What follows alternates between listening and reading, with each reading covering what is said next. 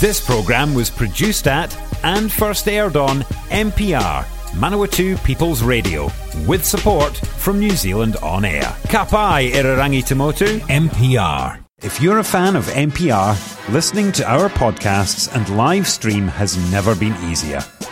Just search for accessmedia.nz on the App Store or Google Play and download the app with the kiwi fruit logo. Once you've got it, pick Manawatu People's Radio from the list of stations and go find your new favourite show.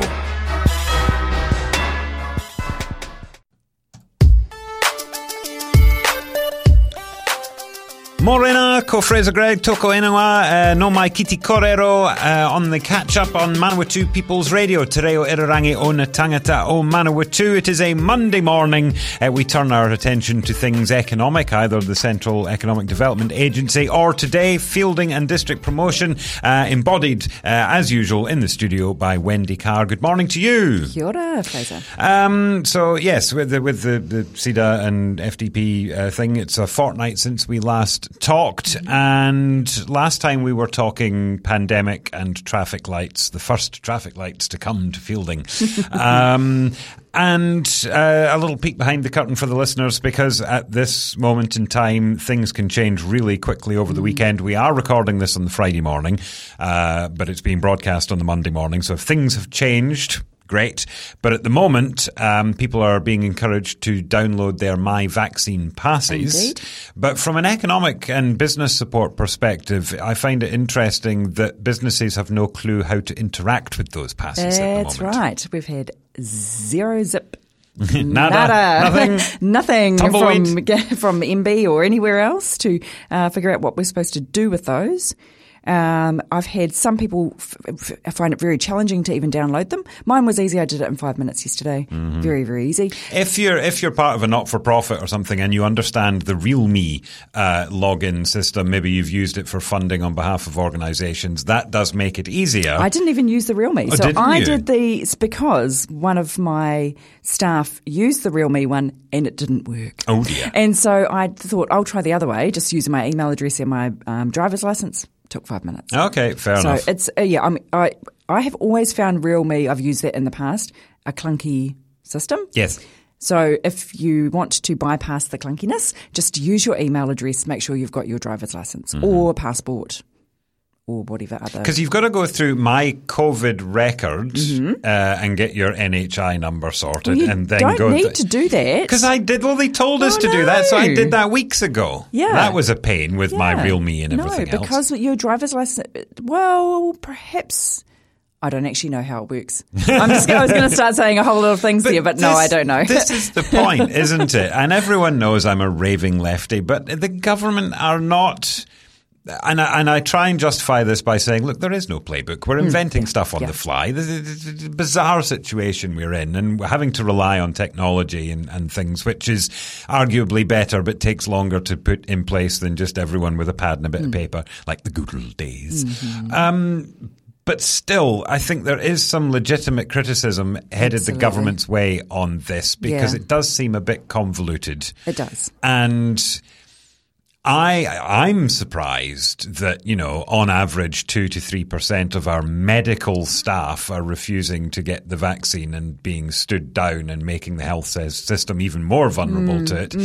And struggling as a country to get to 90% when the initial narrative was 90%'s the cut-off, but, let's aim for 95. Let's aim for 97. Well, it looks like we're aiming for about 85 at the moment when the traffic lights come in. So it's all very doom and gloom. It is. I know. Trying not to be. I'm usually a very optimistic, positive person, but even I'm sort of going, and it's quite tiring because it seems that this is all we're talking about all the time. Yep. Because we are so uncertain. And this is part of my job. I have to try and keep on top of all of this information to then let people know, disseminate the information, uncode things. That's fun. And that's fight fun. the misinformation. I know. And it's difficult because there are people who have read something on Facebook and have gotten scared, but will not actively seek to be reassured or speak to a professional and find out the truth. They've just believed what they've seen. The people I don't like are the ones that are in charge of the anti-mandate movement, and I do not respect that opinion at all, saying that it's about choice and free will and you shouldn't have to be forced. Well, you're not being forced. No, you're not. But there is a mandate that if you want to work in a particular sector, you have to get the vaccine. And to refuse that is irresponsible. And and because I'm so tired, I get very intolerant of all, and I do not respect that decision at all. Well, a mandate, there are many mandates in our society. We have, Three waters. But we're supposed to wear seatbelts when we go in our car. We're supposed to drive on the left side of the road. We're supposed to do all of these things that keep ourselves safe. Wear helmets on bikes and motorbikes. You don't have to.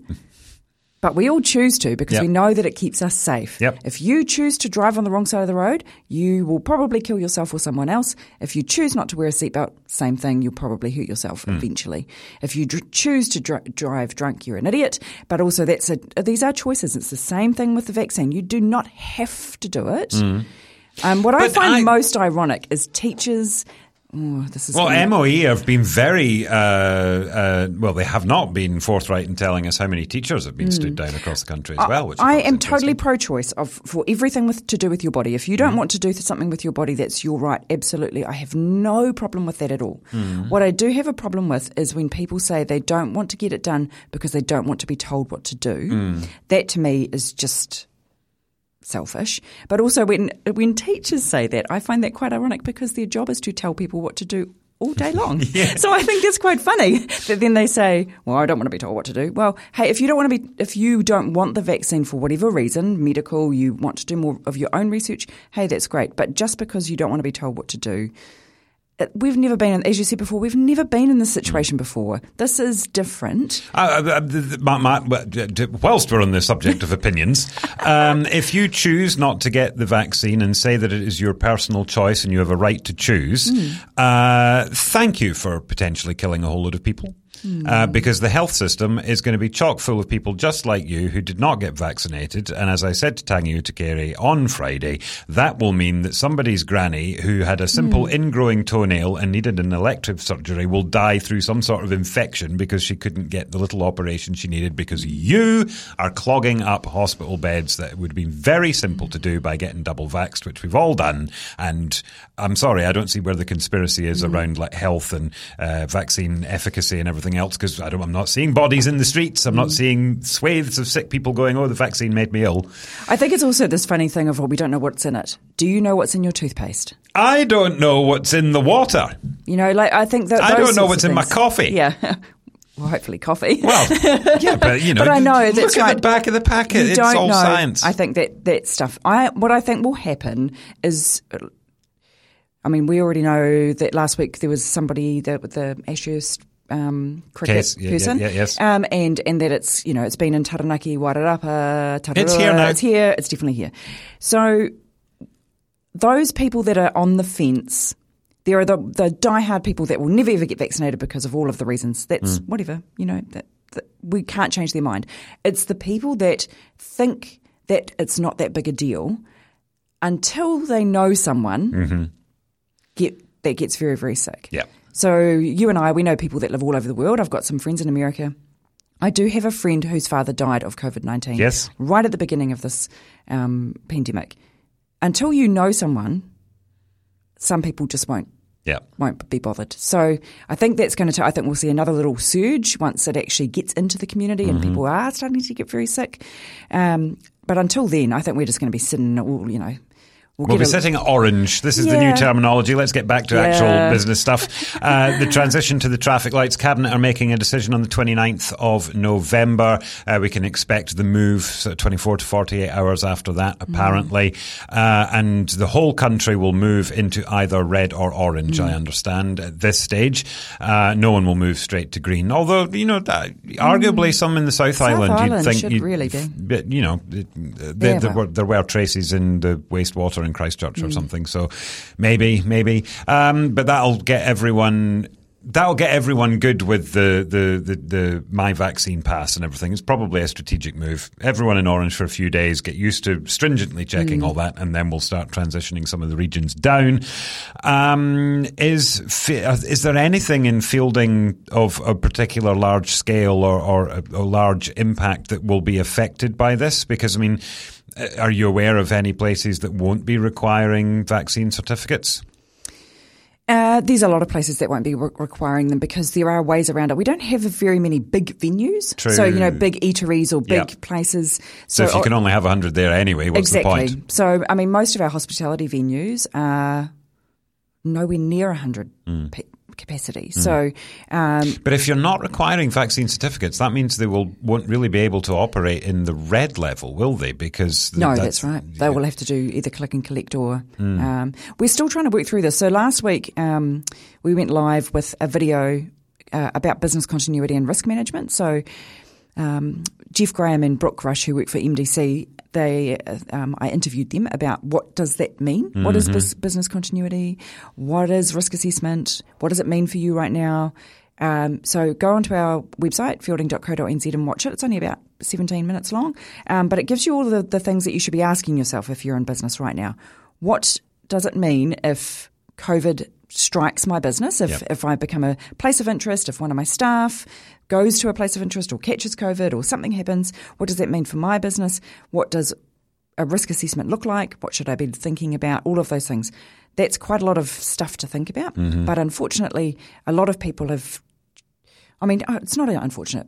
People are busy. People are stressed. Yes. They have business as usual to think about. They don't have time to be thinking about all of these other things, but you kind of have to, I'm sorry. Yeah. Now, MPR, we made the decision to require vaccinations passes to get in because, as you are experiencing right now, we're in a small confined studio with not the best ventilation. We have some, obviously. We're still breathing, but it's not the best. We're working with broadcasters in close proximity and teaching people how to use equipment. We had to define ourselves as close contact business. So that means, we did that purely for business continuity because you can see our performance throughout the year. When there's a lockdown or a major event, yes, our performance is great because people are consuming our content, but not everyone's making stuff they can't get here. So our performance peaks and troughs and we can't keep going like that. It's too uncertain. Also, sort of NPR related is events, in particular outdoor events.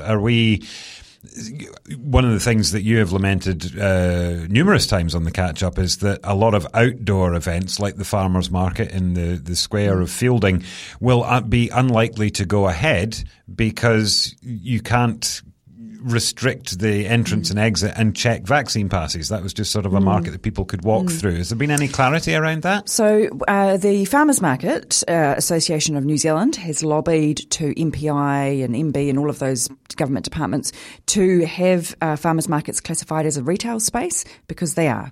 They are not a craft market, so they're not an event. They are actually a retail space. So that's great for us. It makes things so much easier because of the size of our market.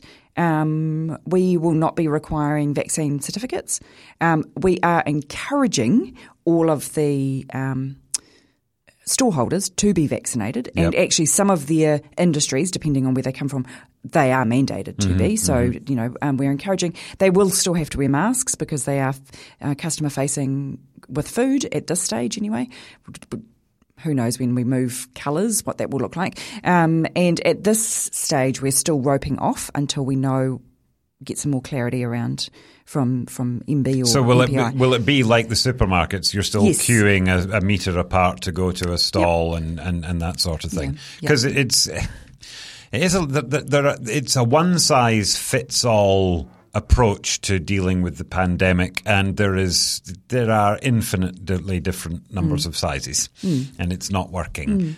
People are asking a lot of questions. There's going to be some, I would expect, ineffective responses to particular inquiries. I mean, I can already see holes in this farmers market idea, but I guess you've got the support of, well, at least it's legal, in air quotes, it's been approved, but it's still not the best, is it?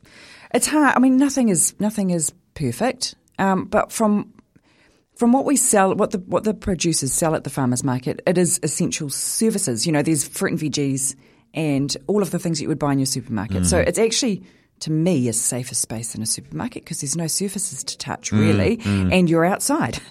So people will be wearing masks. I mean, like the general public have to wear masks. Yeah, at the moment, I mean, they don't. This is the other thing where you get quite a lot of ambiguity from the government as to do we have to enforce it or do we not?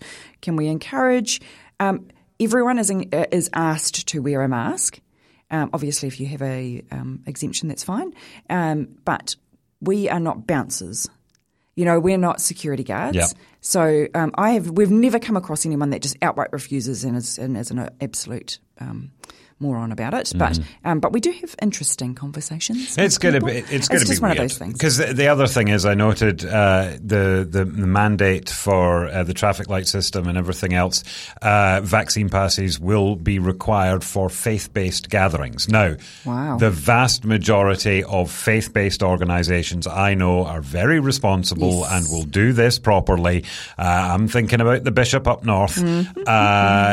Will he be asking for vaccine passes to go into? It's going to. But it leads me to that enforcement problem, and the one issue I take, and I've done it myself in this very interview, the them and us divide is growing. It is, and that's a concern. And if I was a bigger person, and sadly I'm not, I wouldn't have said some of the things I said in this interview about thank you for potentially killing people.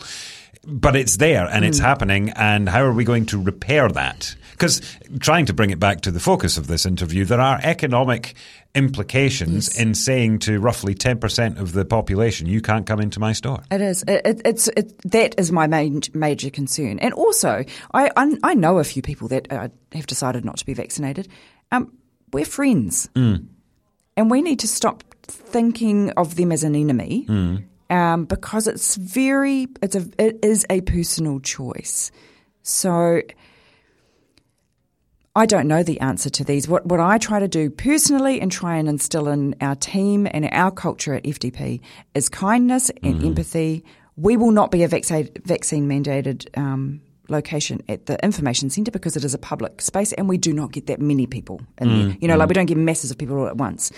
But our events will be. So the Christmas parade, the drive-through Christmas at Manfield, we will most likely be at the traffic light system by then. So the people in their cars, they will be fine. You will not have to show vaccine certificates for that because you're in your car. Yeah.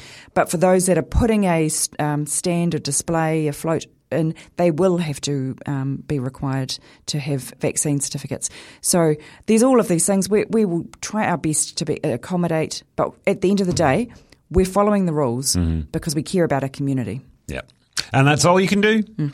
We are here with Wendy Carr from Feilding and District Promotion with a highly unusual, opinionated episode of the Catchup. I don't try and hide my opinion that often, but other people try to. But it's refreshing to hear what people actually think. Let's have a look at some non-pandemic related things that are happening in Feilding and District. We've talked about the farmers market, but the craft market is coming on the 26th of November. Yes. Is that in the Civic? That one is at Manfield. Oh, okay. So this is the big one. Yeah. We did just have the mighty Manawatu crafters were at the Civic Centre a couple of weeks ago, but this time is the Feilding Craft Market. Yep.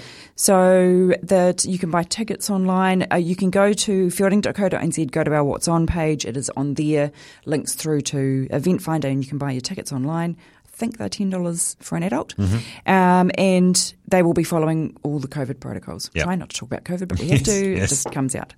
Also, an encouragement to go and visit Feilding and District Art Society. Yeah. They've got a new manager recently appointed, doing some good things there, I understand. Absolutely. If you've never been, so it's located in the old Tricklebanks building on Manchester Street, across the road from Courtesy Ford. If you are interested in art, even if you're not interested in art, go and have a look. There's always different things in there. So there's you can do classes, you can do all sorts of stuff, but there's always displays and exhibits on, and beautiful art. So it's local. It's hyper local. There's people there from down the road producing some beautiful artwork. So pop along and have a look. It's a very arty town, is Feilding. Yes. It reminds me of back in the homeland. There's a town called Kirkcudbright on the west of Scotland, and it is a huge art town. There's just potteries and art studios everywhere, and it strikes me that Feilding is that sort of equivalent, which is interesting because it's also about the same size as Kirkcudbright. And I don't know if there's something about that semi-rural location that just inspires that sort of activity. Do you have any experience of it like that? I think some of it, with the Feilding Art Society, and this is not a generalisation of all of the members of it, but art, typically people either do it their whole lives or they get into it when they retire, because you don't have time. My dad's an artist and has been my whole life, and nags me all the time that I need to start painting, and I don't have time or energy or headspace or literal space to do that at this stage. So I do plan when the children have left home to convert a room and all the rest of it. So it is something you don't live here anymore. This is now my art studio. Exactly. So I think a lot of it is that in Feilding itself, we do have a older population. So generally, when you have older population, you have the interests that go with that demographic of people. So art typically is you either love it all your life or you get into it when you're a little bit older. So that's part of it. And also I think because we're really lucky here in the Manawatu, in the wider Manawatu-Wanganui region, is Palmerston North has a fantastic art scene. You know, Square Edge has been that special place, that beacon here for such a long time, and thriving art scene. And so does Wanganui, and we're kind of in the middle. So we get this trail of people that come through. There's the art trail every year. There's the Kimbolton Sculpture Festival. There's all these things going on, and Feilding Art Society and Square Edge and those places all feed into that stuff. Yeah. So. Good support for the community. Well, we hope to see an exhibition from Wendy Carr at some point in the future from the new studio when the children leave home. How long's that then? Oh, who knows? Are our children ever going to leave home with the cost of houses? That's a whole other conversation. I know my wife has aspirations when my daughter leaves home. There's going to be a walk-in wardrobe, I think is the first thing. Before the studio, which I want for guitars and things, and my stepson also wants. No, it will be the walk-in wardrobe. Now, we have to talk about Feilding Little Theatre, because it would have been when Andrew London came to town. I saw him at the Little Theatre, which I think was one of the last events that happened there before it hit the news that the place was not in a good state, and as it turns out has been somewhat neglected for a number of years, and in a semblance of recognition of it, MDC have put their hands up and gone, yeah, we kind of dropped the ball on this one, which is kind of good. But they've also pledged a significant amount of money, 275,000, I think I read, to try and repair Little Theatre and get it back up and running. But that money didn't come from thin air, did it? No, it came from the promised money to the Johnson Park, which is the rugby grounds where Feilding Yellows and Feilding Orua Old Boys Orua clubs are situated. And so there was going to be some money spent on some upgrades of the buildings and amenities and grandstand there. And so they were a little bit sideswiped. So while I'm really happy for the Little Theatre, I also have my Feilding Yellows hat on because 25 years of being part of that club, gutted that they're having to rob Peter to pay Paul. It's a very political topic because, we do great things with our three waters in the Manawatu district, but unfortunately our community facilities have been sort of neglected a little bit, and there's quite a lot of investment that's going to be done, need to be done, pretty quickly. Yeah. Stuff can't just be put off. Is it a case of, people have been looking at, for example, the library or the Makino and going, look at these jewels in the crown, because Makino's awesome. Yeah, Makino is really awesome. Fantastic. Yeah. You look at those and go, aren't our facilities fantastic? Manfield's great. Civic Centre, fantastic. And then it's the little things that are forgotten. Are there other little things that are forgotten? I'm sure there are, and I'm sure that's the same with every council in the country. Is we all want everything to be beautiful and have everything perfect all the time, but the reality is we can't afford it. We can't afford to do everything. No. So we have to prioritise where our money is going. But you should be aware of the course. situation. And I would have thought that, in fact, I'm sure I've spoken to Mayor Helen Warboys before about, community facilities reviews and submission processes and making sure that not the bylaws, but certainly the policies that the councils have are up to date. Surely that would have raised an alarm bell that Little Theatre was in essence rotting from the inside out. I'm sure it would have. Yeah. I just think there's a long list. Like, we have this wish list. And the public, and in the Manawatu district. Manawatu have spent the rainy day fund as well. Oh, yes, we have. And the Manawatu district, and typically over the last however many years, we've had really high rates, like significantly higher than Palmerston North City. And there was always a lot of grumbling about how high our rates were and everyone campaigns not to raise rates. But at the end of the day, if you want all of the things, it has to be paid for by something, and that is paid for by rates. But I live in Pahongana. I don't want to pay for the Feilding Library. I never use it. Exactly. All of those things. Or the cemetery. I'm not going to be buried at the cemetery. I don't want to pay for it. Well, I don't own a dog or whatever it is. But it's called civic society. That's the reality. And the reality is that we don't have a bottomless pool of money, and you do have to prioritise, and sometimes, unfortunately, things get parked for a very long time, like other districts and cities' water supplies. Like other people have prioritised different things. And so I used to work at the council many years ago. I feel for everyone involved. There's no right answer. No. And very quickly, before we bring the catch-up to a close today, the Lions, or is it Rotary Club? The Lions mini golf, as part of the sort of the Makino complex now, I suppose, next to the skate park. Although technically the skate park's next to the mini golf because it was there first. Why did I go into that level of detail? It's opened up again because they were struggling to figure out how to do like the social distancing and everything else. But they've worked that out. They have. So it opened in the weekend. We are recording this on Friday, so I'm hoping it opened in the weekend. Yes. I've been told it was going to.